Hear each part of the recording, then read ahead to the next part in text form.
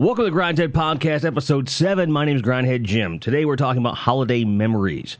I'm 40 years old this year, right? And I have seen a lot of holidays, at Christmas time.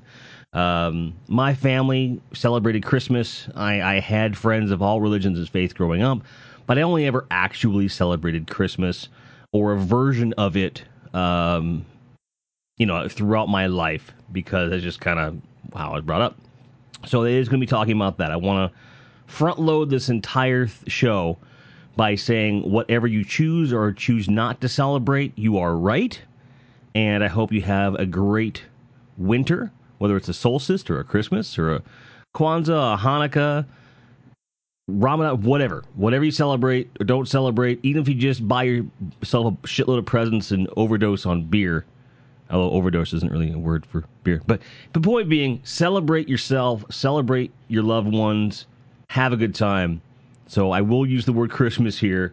It is not to downplay any other holiday, just what I celebrated as a kid. Okay, so, I have very few memories prior to, the early 80s. I was born in 1977.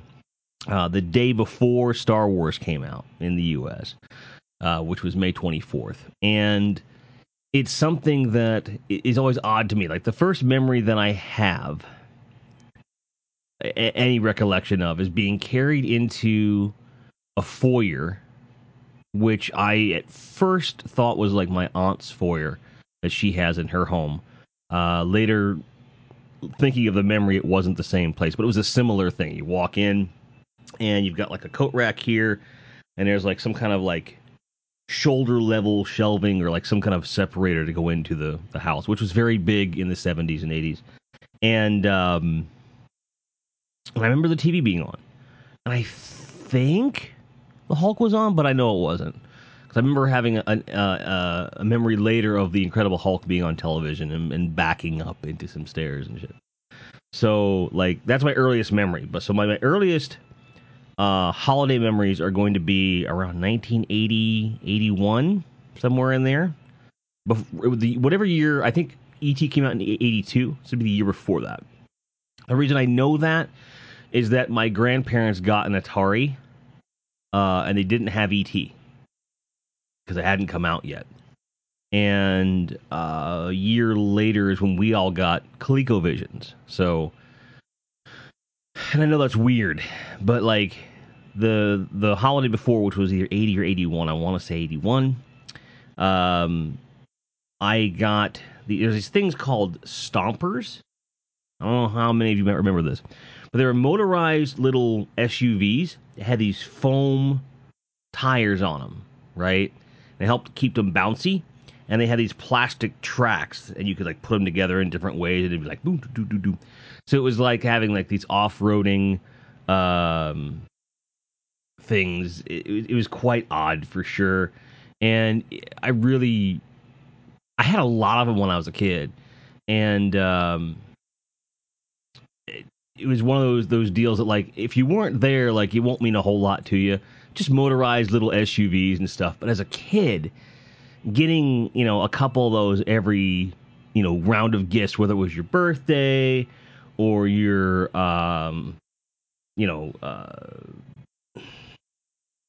Christmas, whatever. It was something that for a while there, that was like a cool small gift that you could be given that was just a ton of fun, because back then there was a variety of things, more so than maybe today. Now, granted, I'm not really up on toys today, but as a kid, that's like your whole world is like what you were into. Like, because I was heavily into like Masters of the Universe, He-Man. I was into Star Wars, which there wasn't that much out. Not really. There was a small kind of bubble of toys and merchandise, and it was kind of hard to come by. And that's true of everything, really. I remember when I was a kid, like Spider-Man and the Hulk, I had a matching pair of shorts and a shirt, like the ringer kind with like the red around the collar and the collar of the sleeves, and there's a white shirt, Spider-Man on it. And then one I had the Hulk with green and stuff. And I had those, and I remember when I was a kid growing out of them being really distraught because I knew I wasn't going to be able to get more stuff. Like there was this weird boom of merchandise and toys in the 70s, like with the Migos and stuff like that, and then they just stopped. And you didn't get to see a whole lot of stuff. So I really kind of equate certain gifts and certain memories and certain types of toys to uh, certain childhood memories, which are, and that's why I'm kind of going into all this detail because it's something that I find really, really interesting. Um, so I remember got a lot of those stompers. I think that's when I got the track as well. I got some GI Joe stuff, if I'm not mistaken. I might have gotten some He-Man stuff at the time, which would make sense actually now that I think about it, because I always got some right. I'm trying to remember the year I got Castle Grayskull because we were in Ohio. That had to have been like 82 though, because 81 I would have been only like 4. I wouldn't have cared that much. It's not that I remember anyway. Um, so, and the house we lived in Ohio was interesting because if you went into the house, I can't believe I remember this. This is so cool. Like to actually have this memory, like that's the coolest thing for me about doing this show right now is that I have all these memories. And if you walk into the house, if you visualize with me, it's kind of an open space. To your right is a living room, and there's a wall that separates the living room from the kitchen. But straight ahead of you, the whole width of that span, not counting the living room, is just this big hallway, basically. And you have the dining room ahead of you. And then to your left, just as you hit the dining room, there's stairs that go up and there's stairs that go down, like a split entry. But it's not a split entry because you're not in a split entry. You're not really.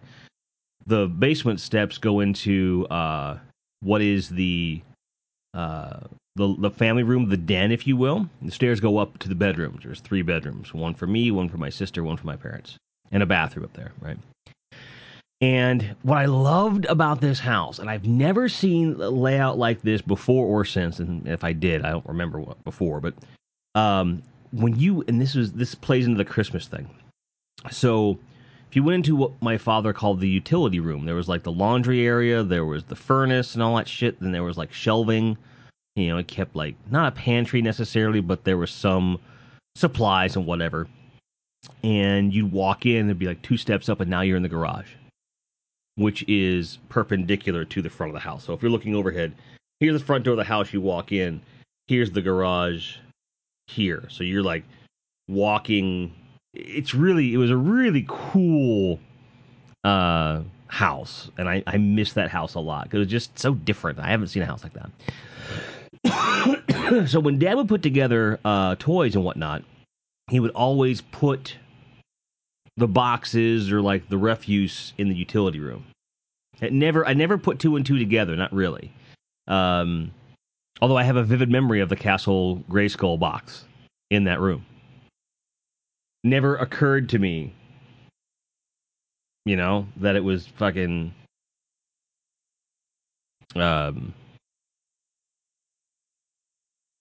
It just never, ever, ever occurred to me that was like him doing that. So crazy. Oh, wait a second. I know what happened.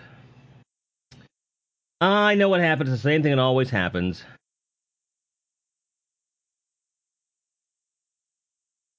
Knew there was a problem. I got to remember.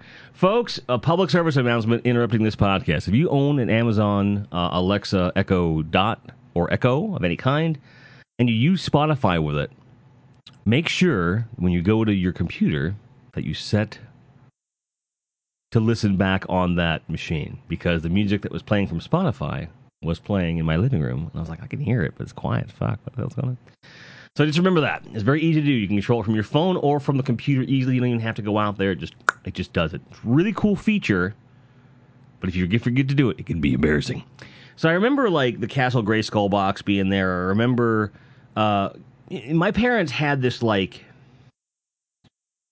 especially my father, had a real knack for presentation with gifts, right? Dad was this guy that like he would always make it a point to like present the gift to you in such a way that was very not necessarily unique, but it was very showcasey, right?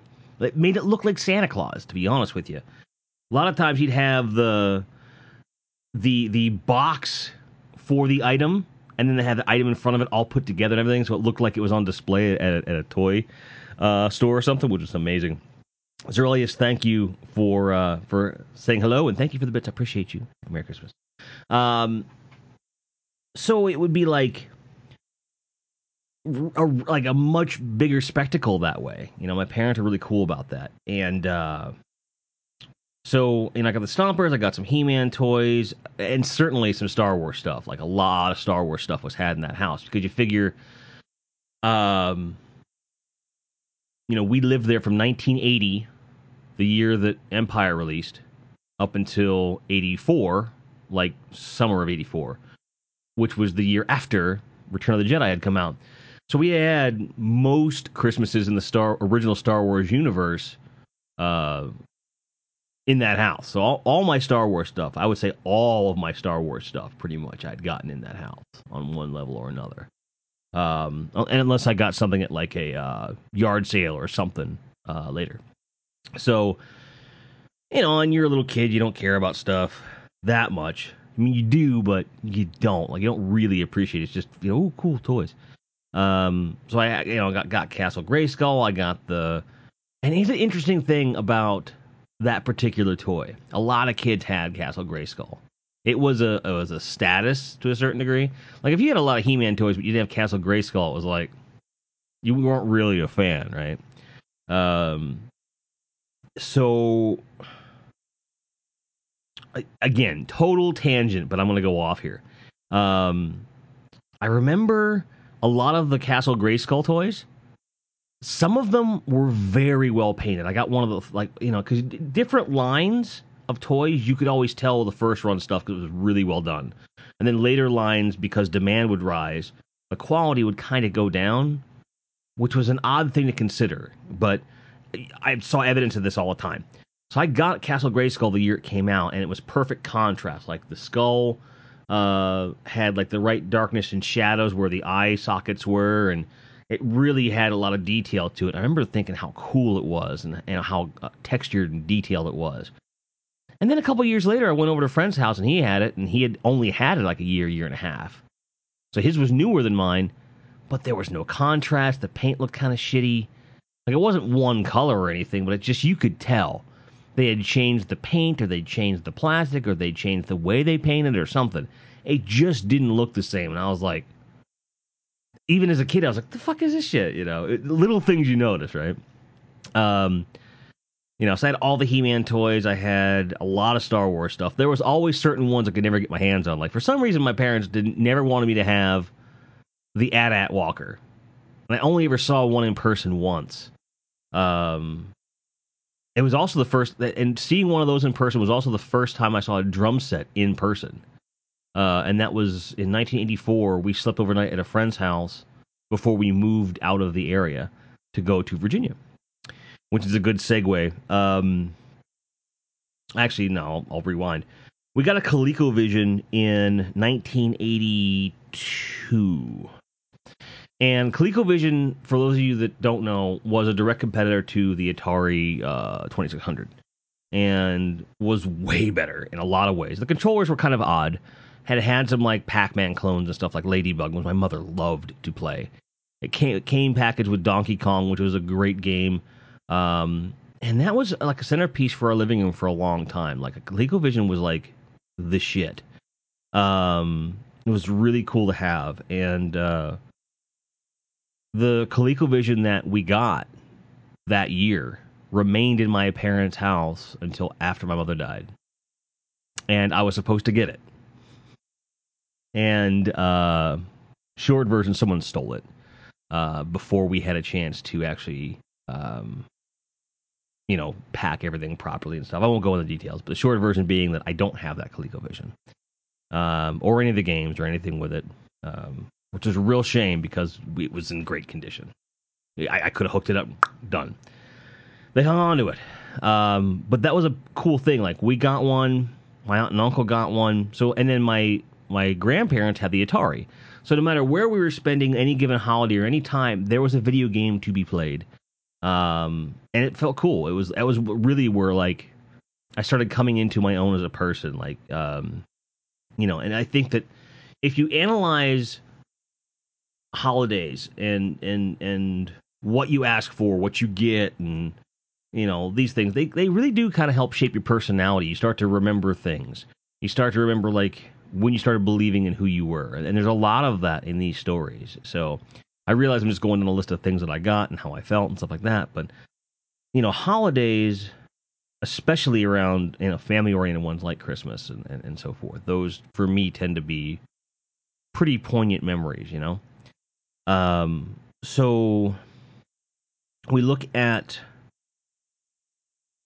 1980. Well, 83, I think, was just more of the same. We got a lot of those games, and that's the thing, is that there were games we got for ourselves, and there was games that my parents got for themselves. It was kind of neat. There was a Star Wars Polygon game called Star Wars the Arcade Game, which was great, and I loved that game so much.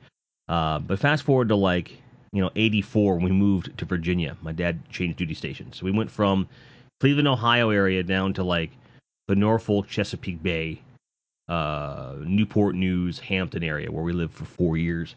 And when we lived there, those were some of the best Christmases I'll ever have, in terms of memories. Basically, like the best Christmases I had were when my dad was still in the service. And I think that's just because of the time in our lives that it was, and he had so much fun with making it a spectacle and making it something cool. And I had some really, really, really, really, really, really, really, really great Christmases after that. But it's not the same when you're when you're not a kid anymore. It's close, but it's never quite the same. 84. I've been building up to this one. This was a very, very important Christmas for me. As weird as it sounds, that year there was a line of superhero toys that had come out from Kenner. It was called the Superpowers Collection, and it was like a big step up in terms of they had muscle tone on these figures. Like if you could squeeze their legs together or their arms together, and either their legs or their hand would move, there'd be something they could do. They could actually move, and they had a really good sculpt quality for the time, and it was a whole line. And what was cool about that was that it was actually attainable. They called it a collection, so they were aiming at collectors and children at the same time. And I loved that because, again, with it being attainable, it was something that was I was like, oh, that's fucking cool. So my parents got me almost the entire line that Christmas. They were able to. I don't know how. I don't know how much it cost them. But they got me almost everything in the line, like the big stuff. So I got the Hall of Justice, which is this, really big play set. I got Superman, Batman, Aquaman, Wonder Woman, Robin, Lex Luthor. The list goes on. It was almost every figure. And they confided that the only reason they didn't get the other ones was because they couldn't find them. What was cool about it was that some of the vehicles came with this book that told you everything was in the collection. So they had a guide on everything they could get, and they tried really hard, apparently, to get everything. Because they were just like, this is attainable, this is something you really want, and this is something that... And my dad told me later, they weren't kidding around with the collection thing. It was something that we knew might be worth something later. We knew you'd want it. That's what my dad said then. They later sold me a yard sale. But that's not here. That's not for here. That's not for that. But essentially with that, it was such a huge deal. He had the box. He'd laid out the Hall of Justice and Superman's the Supermobile, which had a battering ram, the Batmobile, Lex Luthor's jet that had these claws that would grab stuff. It was all laid out really, really ornately, and the figures were all laid out. And he left the figures in the boxes so I could open the boxes of those, but the vehicles were out and put together, and the decals were on. It was really cool. It was just such an interesting, I'd never seen anything like it before. And they also got me some Legos that year. So my dad and I built Legos together for the first time, and that began this kind of this began like my father and I doing things together, like with building things, which was something, and solving puzzles, which was something that he and I did as long as we lived together. You know, we would play, story puzzle games even into my teens. It was really cool. So they got me all of that stuff, which was really, really cool. Um, and it was right around this time I started not only being into the toys, but I liked taking care of them and keeping them presented nicely and stuff like that. And with those things all kind of coming together, um, you kind of get into like, so now you figure by now, 85, I'm 8 years old, which isn't that old, but you can start to like become a different person then, right? You figure by this time, I was well into elementary school. Even though I had plenty of friends at school, I had some, I don't want to say enemies, but people that didn't particularly like me. Um, I wouldn't say I wasn't well liked, but I wasn't well understood at this point. So I was very, like, I would play alone a lot. I'd, have toys, I'd go upstairs, play, draw, whatever the case may be. Um, and that kind of influenced a lot of things about who I became. You fast forward a year to 85, which arguably, if you're a kid, there might have been a dip in the quality of the Christmas compared. But the thing is, though, if you look at 84, was like this explosion of fucking toys, right? 85, that year I really wanted. I was really getting into comedy at that point. I was really into, like, frankly, Bill Cosby. I was really into him. I was into a couple other comics that were around at the time. There was music that I was listening to on the radio a lot because we used to drive about a half hour each way to like the dentist and orthodontist and stuff like that a lot. So I would listen to the radio more. So like 80s pop was really getting into my head. It was this year I started getting introduced to things like Metallica and Anthrax and stuff. My parents didn't know that. 8 years old, Cotton Marsh, fucking shit. Which actually no, 86 is when that came out. But I really wanted a record player. I wanted a tape deck, and so I got one. It was really cool. They got me one in 85, and it was so big they couldn't really wrap it, so my dad put it in a garbage bag with a ribbon on it, which I think might have been part of why I was kind of disappointed. But I also got my very first cassette tape that I ever got, my first record as well. I got the St. Elmo's Fire soundtrack, and I got the Tears for Fears album, Songs of the Big Chair, on tape. Those were my first ever deals. And then, but at the same time, I was still a kid. So by now, Transformers are a thing. So I'm getting a shitload of Transformers throughout the year. Like, they became a thing in 85. So I'd already had a few for, like, my birthday and whatnot, and Voltron as well. Oh, yeah, that's right. Okay. So you figure for my birthday in 85, I got the Black Lion, like the center guy. So the whole year I'm playing with just the center of Voltron. Well, for Christmas, they got me all the other shit, like the arms and the legs. So I had all the Voltron arms and legs. I was a happier and a pig and shit. They also got me the vehicle Voltron, which had just come out. Like, the whole thing was made by Matchbox. It was fucking ridiculous. They got me all that. They got me the stereo, the records, all that stuff. It was really cool. Hello, Man at Arms, and hello, Kool-Aid. How you guys doing? Welcome to the show. If you look at everything as like one gift, there was like a couple really big gifts there, and it was really cool. So I had a bunch of Transformers. I'd gotten like Grimlock at that point. I already had the first run Optimus Prime and Soundwave and stuff that were like diecast and stuff. So I had a lot of really cool stuff, but this was like, that stereo was like the beginning of something else. Because then my folks had already been getting me these tapes called Little Thinker, like 83 or so when they started. And they were kind of like choose your own adventure without the choosing part. They were adventures that put you in the story, and it was a cool narration. I'm not sure why I was so enthralled by these tapes, but they were tapes, and I could listen to them. So by now I was really into that. So like that year saw my first, stereo at home. I got more tapes. I was getting like books on tape, like the a lot of Transformers storybooks. I had the Star Wars and Empire Strikes Back and Return of the Jedi by this point, like the record, Swords of Record. I have those over there actually. I'm not sure where they're at, but they're in there. All three: Star Wars, Empire Strikes Back, and Return of the Jedi books on record. And they're in like pristine fucking condition. They're the original ones that I had when I was a kid. And I keep wanting to look them up on eBay to see how much I can get for them. But I'm like, nah, they're in such good shape, man. And also, too, like I've been considering, because they use different voice actors there and the lines are a little bit different. So I always wonder, like, could I get some samples for like a record in there or something? You know, I don't know. So, like, basically, this kind of showed like it was like it was a shift in tone. Like it wasn't no longer about this explosion of toys necessarily, right? 86 was a pretty cool year because by then I was more heavily into music, got more tapes and stuff like that. But like the stage was kind of set. Like it wasn't like I had graduated from little kid to kid, and there's stuff in there. I got my first bike in '85, I want to say, as well.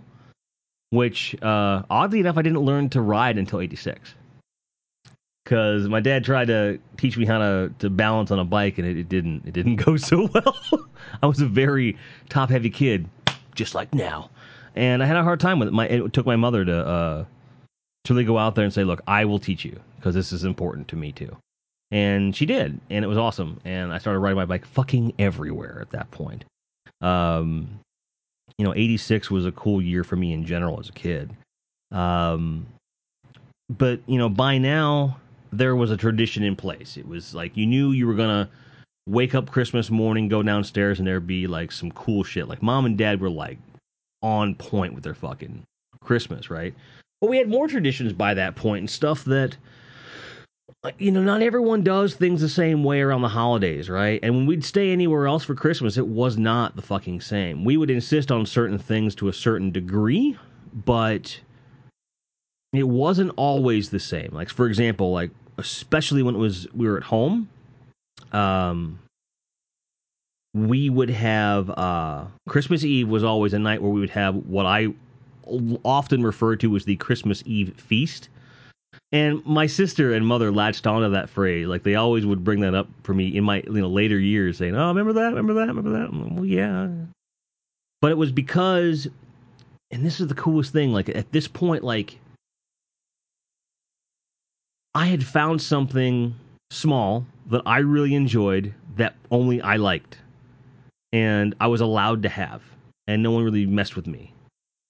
And this is gonna sound so silly, but I found out that I really dug ginger ale and high C fruit punch together. I still do. Or like fruit punch in general with like ginger ale or Sprite in it. Like, oh. You can get fruit punch soda, and it's good, but it's not the same, dude. It is not the same. And that was something I would have pretty much only around that time. It just became like a holiday thing as a kid. And also, for some reason, I got really into the sociable crackers. And I honestly think it was because at some point there was a surplus of them. And they were like, Jim, if you want to have some of these, you can have as many as you want. And so I just started eating them, and I realized I really liked them. So that like kind of became my thing. Like these two staples as a kid, which I still occasionally will eat. Like I don't eat sociables all the time. In fact, I probably will go out at some point today, and I'll get myself some fucking fruit punch and shit. Like, why wouldn't I, right? Like, it's a tradition. I'm 40 years old. Like, why the fuck wouldn't I, right? So, but it was like this big deal. We would do that, and we would watch a movie. We would always watch a movie. It would be like later in the night, and we'd go to sleep, wake up, and all that shit. And I remember one year we watched. It was the year that we got a VCR. We watched Brewster's Millions on we'd rented that film. It was so cool. Love that movie. That was, and like again, that's part of my Christmas, right? It's a big part of my Christmas memories. And then you fast forward a couple years, and Lethal Weapon had come out, which I love Lethal Weapon, and I consider it a Christmas film. I consider Die Hard a Christmas film because those are what I associated with it, right? And that was part of the tradition. Now, as a family, did we ever watch those films on Christmas? No. That would become something that I made a tradition, which I'll get into. Um, and then, I'll be honest, the years like 86 and 87 are kind of a blur, because I don't remember them all that well. But I do remember that those years, 86, 87, were very good to me. These were like my fourth and fifth grade years. I was getting more friends. And, to a degree, it was more of the same. More tapes, more records. Because I had a tape deck, people were dubbing me stuff. I was getting more Metallica and more stuff like that. And eventually, Napalm Death in 87 when it came out. So I got into, Napalm Death when I was like in fifth grade and shit. So, we were like, why do you like Napalm Death so much? Because I've been listening to them for 30 fucking years. That's why. Listen to them as long as they've been around, which is cool. Richard Pryor, man. Dude. Richard Pryor in Brewster's Millions, man. Fucking just great film. And, is it a holiday film? No, not really. But fuck, was it fun, man. It's fucking fun. So we've got that. We got like, and my parents, like, they would get me like, one year they got me a Walkman, and that Walkman broke, and then they got me one for my birthday and stuff. So like, there was always, there was an emphasis on a few things. It was like this combination of like maintaining the status quo to a certain degree, and as far as like big leaps forward, that there wouldn't be a whole lot. But my parents always had really fucking great gift ideas, like always great ideas, and they always presented them very, very well. And other family members were always good for gifts as well, but they were usually well informed by my parents. So you figure 1988 is when we moved from the southern part of Virginia, like around Virginia Beach, Norfolk, and moved up to Woodbridge, Stafford, Alexandria, which is considered a suburb of Washington, D.C., but really it's just like, 45 minutes south of Washington, D.C. Dad had a gig up there, again, still in the military and whatnot. So now we're in a totally different environment. At this point, I'm in middle school. At this point, now I don't have any friends. Not really. I've got like a handful of kids that I kind of got to know. And the best part of it is, like, I went through this whole school year knowing I'd only be in that school for 1 year, because the zoning was getting changed at the end of the year and I'd be moving to a different school. So it seemed like so much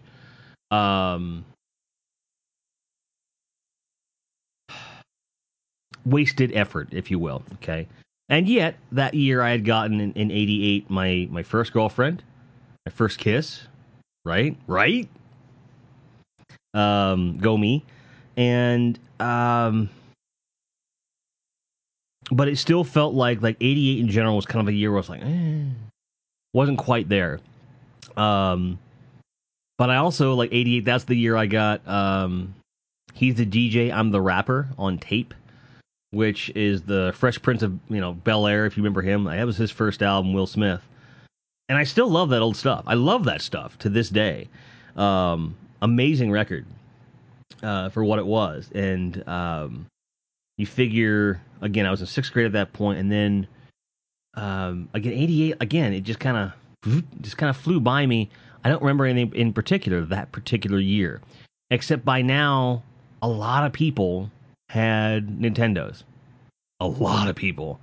I didn't have one. My parents were like, not necessarily against it, but I feel like they were like, why do you need it? They didn't understand, what was going on with the culture or anything like that. And I was well taken care of. I was well looked after. Like, I had nothing to worry about. Oh, by this point, I think I would have been into the Turtles a little bit too. I think. Yes. I was in Ninja Turtles. So I remember Ninja Turtles would have dominated that year a lot. Again, memories are kind of scary. Like, I remember like shit about my house from when I was like 4, but like when I was like 11, fucking forget it. Must have been all that prepubescent angst, I guess. 89 though was fucking huge for me, because I got a Nintendo. And it wasn't just that I got a Nintendo. It was my parents had said, look, if you really want one, you got to save up. And I did. I saved up all year for a Nintendo. Um, and I had just gotten enough. Like within like a week or two of Christmas, I had enough, and I was gonna go out after Christmas. My mom promised me, like, we'll go out after Christmas. You can get one. We want to go ahead and have Christmas. And what I was doing was like saying, all right, Mom, I'm gonna buy this Nintendo for Christmas. After Christmas, can you just go ahead and get me some games? I gave her a list of games. I'll be damned they didn't just say fuck it and buy me the Nintendo. They found out my grades were going to be of a high caliber. And so, like, their thought process was not only has he proven he can save his money, but he's doing really good in the school. Like, he needs to know that this effort will be rewarded and stuff. It was cool. So they got me a Nintendo Action set with the Zapper and the whole bit. And they didn't buy me any games, which that's fine. I had money. I could buy my own. So I bought Ninja Gaiden, which was my favorite. I used to always go to my buddy John's house and play Ninja Gaiden, and Operation Wolf. Because at the time, my logic was sound. It was like, all right, when we buy games, we're going to get one for the regular playing and one for the Zapper, so we get enough to go through the whole thing, right? We're gonna split up our gameplay. Not knowing that there wasn't like an equal amount of Zapper and non-Zapper games for Nintendo. But I got them. And it was so much fun, man. Oh, I remember that year getting a phone call while I was in the living room playing a game from my aunt and uncle. Now, not uncle; they're divorced. But my aunt, they called me up because they were trying to get through something on Zelda and wanted my help. I'm like, I don't fucking know Zelda. I don't like that game. And it always stuck with me, you know. And I thanked her years and years later. By validating like as an adult, like, hey, this is cool. This is it isn't just for kids necessarily. And yes, no hat. So also so 89, that was also my 7th grade year, and that was also the first year I was ever even introduced to the movie A Christmas Story. Now, it was never a tradition in my household, and I didn't actually get to watch that again for a couple years. But that's when that movie started to have a life of its own for me. Because I was like, oh, this is great. It was a really cool movie and stuff. But, yeah, no. How it goes. And then, like, I was like, well, that's it. Like, I think as a kid, you reach certain plateaus. Like, the first one was, like, having a stereo. Knowing, okay, well, I've got this thing. This is, like, I'm going to focus all my everything into like music and listening to stories and radio and stuff, and then I got the Nintendo. It was like, it was all about the fucking Nintendo, and you just kind of figure, well, that's the plateau. Well, my parents took it to a different level the next year that I really wasn't expecting. 1990, they went fucking shithouse. They went absolute fucking shithouse. They went crazy on me, and I'll never forget. It was so generous. Not just in terms of like the volume of what they got me, but like the thoughtfulness of it. Like they were just like, it was just really cool the amount of work they put into it. And I know this sounds really silly. In today's day and age, you got to remember this is before the internet. Mail order, although there was not something that was very trusted at the time. You couldn't just mail order anything. You had to rely on the outlets and the stores that were near you, more or less. And there wasn't as many shipping options as there are now, to where if someone you knew were able to find something in a store in a different state or a different country, they couldn't get it to you very quickly. So when it came to getting gifts, like, parents really had to go nuts trying to find stuff, okay? So bear that in mind as I tell you this. So in 1990, the Ninja Turtles had exploded big time. The movie had come out and stuff. The arcade game had come out. The arcade game was amazing. But they also, hot on the heels of that, developed a NES port for it. Well, it came out, I guess it came out 89. So 90s when the actual port came out. And it came out at Christmas. It was really, I had never even seen it in a store. I knew it was out. I was like, that's, like, I don't care, like, whatever, like, that's all I want. Just that. I said, but if you can't get that, and I gave her a list of all these other games, but if you can't get that, get all these. Um, or any of these. Basically, what I said was, give me any of these you can, right? Because by then I didn't knew that Santa Claus wasn't really a thing, or at least my parents were picking up most of his slack, right? But I found that out in like '85 or something. I think that's part of why Christmas took on a different meaning for me, because it was like took all the kind of the wind out of my sails, right? So, spoilers, but these motherfuckers, they got everything on the list. My mom went from store to store to store to store to store every week and got her hands on a copy of Teenage Mutant Ninja Turtles, the arcade game for for NES, which had come out like a week before. And I never knew anyone that had that game for like a year because it was so hard to get. It was so hard to come by. But I had it, and it was this cool. I opened. I was like, oh my god! Like I can't believe. And she thought I was being like overreactive, like I was being dramatic by saying that. But it was because I realized how hard she had to have, hit different stores trying to get it. Because like I had zero hope of getting that, none. It's like, stop saying that. I'm like, Mom, you don't understand. Like I know how hard you probably had to work to get that. Like, thank you so much. And I think it was then she realized that I understood the human side of giving gifts to people. Is like when you work really hard at something and you present it to them, um, there's meaning behind it. And I think she appreciated that I recognized that. There was an interesting thing. So they got me like that, and they got me Super Mario 3, which were the only two games I really, really wanted. Everything else was kind of a bonus, right? Well, by then, this is 1990.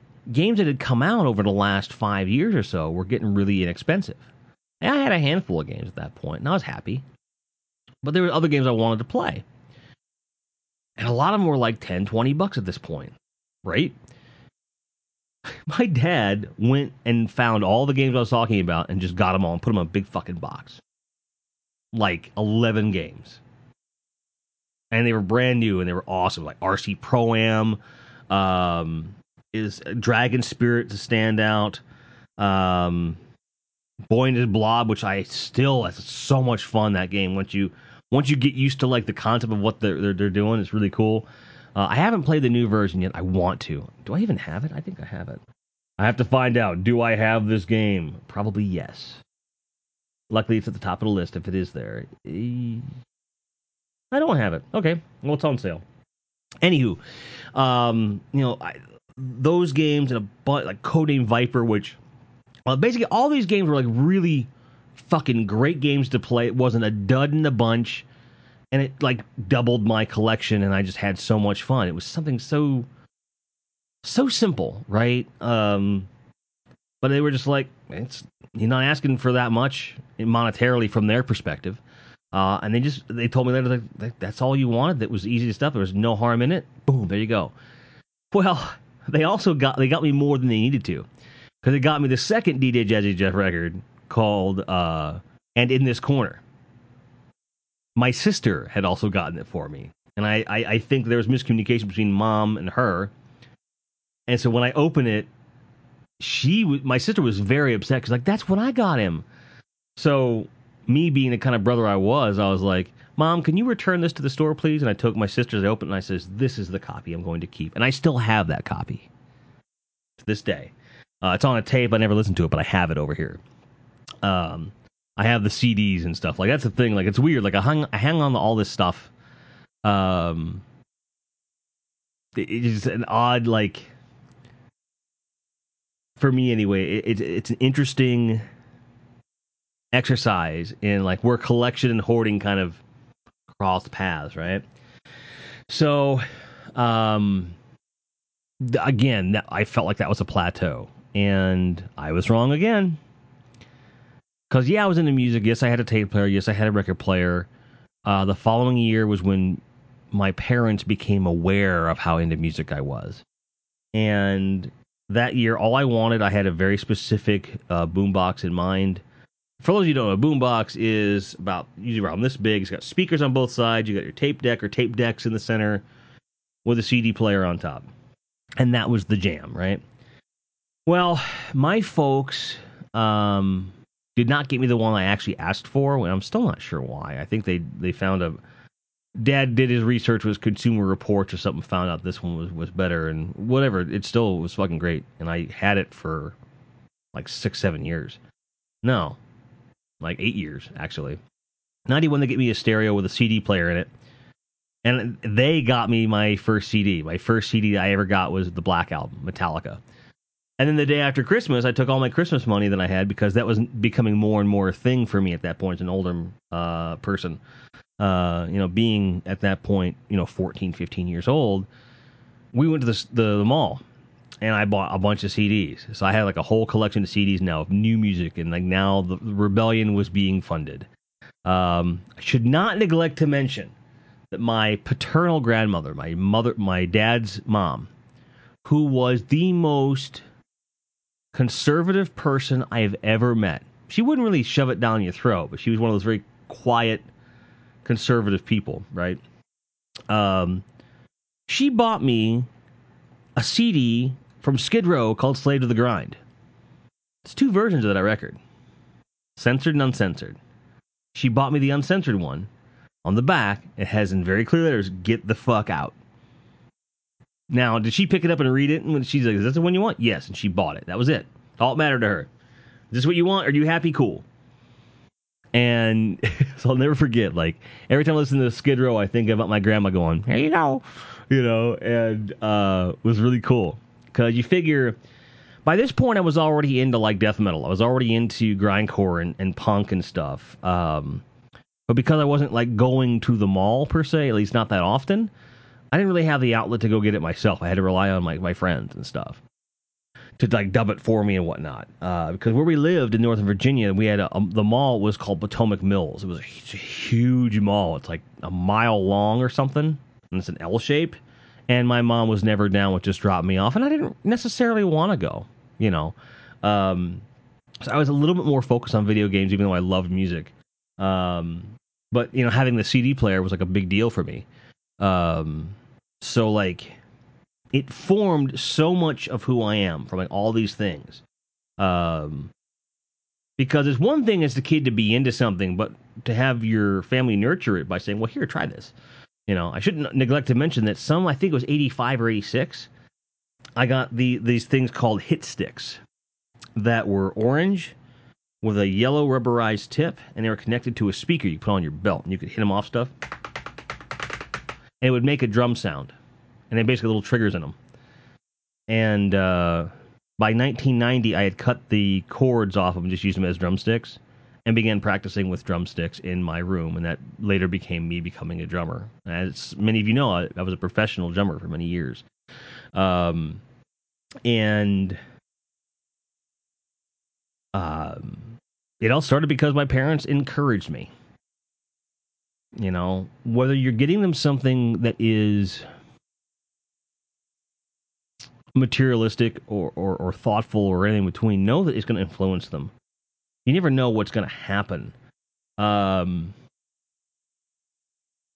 and my parents influenced my love of comic characters. They influenced my love of pop culture. They influenced my love of science fiction. They influenced my love of film. They influenced my love of experimentation. Going back to like the high C thing, they influenced my love of music. They influenced my want to create music. They were everything, absolutely everything. And this is just goddamn 1991, right? We're not even like into adult years at all. And I'll give you the highlights. I'm not going to go year to year here. But you figure over the following years, like my folks got me like my first leather jacket a couple years later when I had stopped growing, basically. They got me like the next year they got me a really nice trench coat. And their thought was at the time, they were like, "Hey man, look, we love that you have the leather jacket, but it doesn't." At the time, I was working in professional environments in a suit, and they're like, "You can't wear a leather jacket with a suit. Here, have this." And I look like a fucking professional badass at 20, man. I'll tell you what. And my parents were really like always looking out for me and shit. They'd always get me like a new pair of gloves like every 2 years. The Thinsulate gloves were a thing. I still have a pair of them that they got me years ago. Um, obviously like the socks. Like mom, I finally figured out as an adult why socks were a thing. It was because there was no other time of year where it was like, here, you need some socks. And she knew I was never going to buy myself socks. I never figured out why, because socks are way too expensive for what they are. I bought socks earlier this year, and I was like, Jesus Christ. I buy socks every year, but still, it's like, fuck me, man. Like, how expensive do socks have to be? Right? Um, but they always had something cool and some unique twist and something extremely thoughtful to give. Like my parents would give for a long time. They would give a Christmas ornament every year, um, something to commemorate that year for me personally. Like I had a Batman one year. I had like a Ninja Turtle one year. Music notes when I started taking music more seriously. Then every year, like Hallmark would do like for a while it was Star Trek, then it became Star Wars. I've got all of those. I've got the Enterprise A, the Enterprise D. I've got Romulan ship, and I've got the Klingon bird of prey. I've got them all. Still have them. Just little things like stuff that like really just commemorates parts of your life. Kool Aid here says, "My mom bought me the O.J. Simpson gloves before O.J. made them popular. Made them popular with them not fitting. If they're not fitting, why are you quitting?" Cheers to that though. Isotoners, man. Legit gloves, bro. Bet you could probably sell them now. Like, I got isotoners, same brand OJ used. Someone would be like, "Oh, I want those." I'm not sure why any of you are speaking like that, but you are in this case. So, um,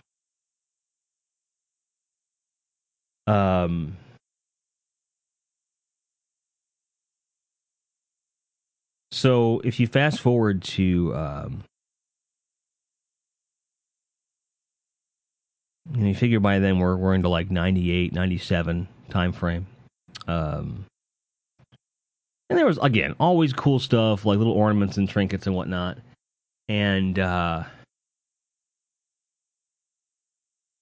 99, things were not so great for the grindhead, man. I had moved out of the house. I wasn't doing well financially and was by that point homeless. My parents didn't know that. I was living out of my car. I remember a particularly generous family of friends. I just showed up to their house out of nowhere, and I said, "Hey, like I'm really sorry. Can I use your shower?" And I showered at their place, and they washed my clothes. They gave me breakfast, and then sent me on my way to have a good Christmas with my family. And um, it was just a few months later that, um, like 2 months later, in fact, that I couldn't live anymore on the street. It was too cold. There was nowhere to squat. There was nowhere to stay. Um, and that's when I decided to join the military. I moved back home, and that was another shift in like how holidays in general worked with my family because that year I wouldn't know it at the time. That was the last Christmas that I'd ever have with my dad, and it was a good one because he and I had stopped arguing. He and I were getting along. I was moving forward in my life. He had a huge weight off of his shoulders. My mother felt secure. Like for the first time at that point in a very long time, my whole family were all like firing all cylinders. Things were good.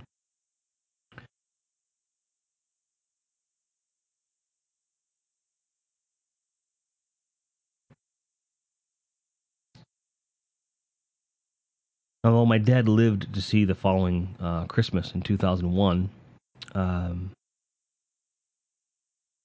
and we did celebrate it to a point. It it wasn't the same. Um, he came home after Christmas. He died on the 29th of December.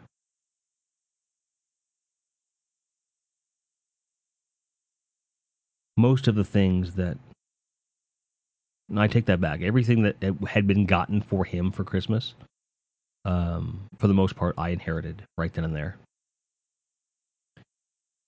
I took on a lot of his stuff that year, and from a Christmas bounty standpoint, that was a lot. I got all his Steelers gear, which at the time doesn't fit me anymore. And for me, that was it. For me, that was the end. As far as I was concerned, that was it. That's the first time I'm admitting that out loud. It's like, well, if Dad can't have Christmas, I'm not having it either. Now, I've put up a tree since. I have celebrated with family since. But it's never been the same, to be honest.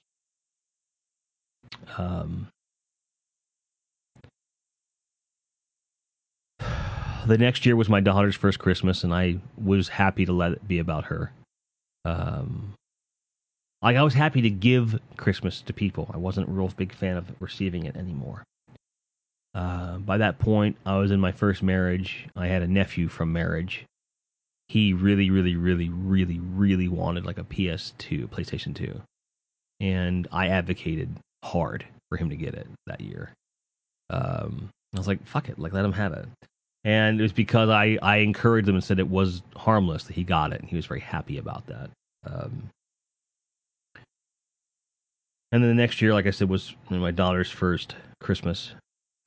No, 2003. What the fuck am I thinking? I'm sorry. 2002 was weird because it was the year after he was gone. I know we went home, but I don't remember any of it. Probably because it was very painful. I don't mean to bring stuff down, but and then you figure by 2003, when my daughter was born, I got divorced after that, and I had, by the end of the year, met the person I would marry later, my second wife, and she went home with me that year. Did we even go home that year? Yeah, we did. We did, because that was Maddie's first Christmas. And then we also spent with her family, so I had a bunch of different things happen. So it was cool, but Jen didn't take Christmas as seriously as I did, although, just a few things, Her parents got stuff, we got stuff for them, vice versa, etc. But there was just something about the way the holiday felt that kind of died when my dad died. And so I started looking a lot more.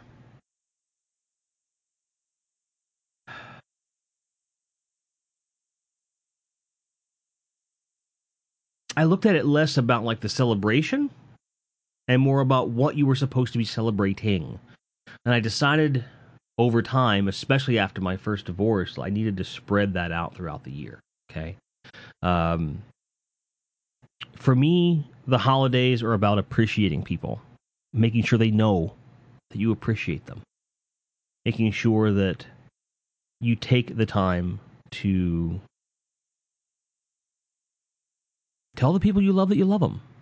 Sometimes that means giving them a fucking fruitcake. Sometimes it means giving them a hug. Sometimes it means just showing up like you guys do.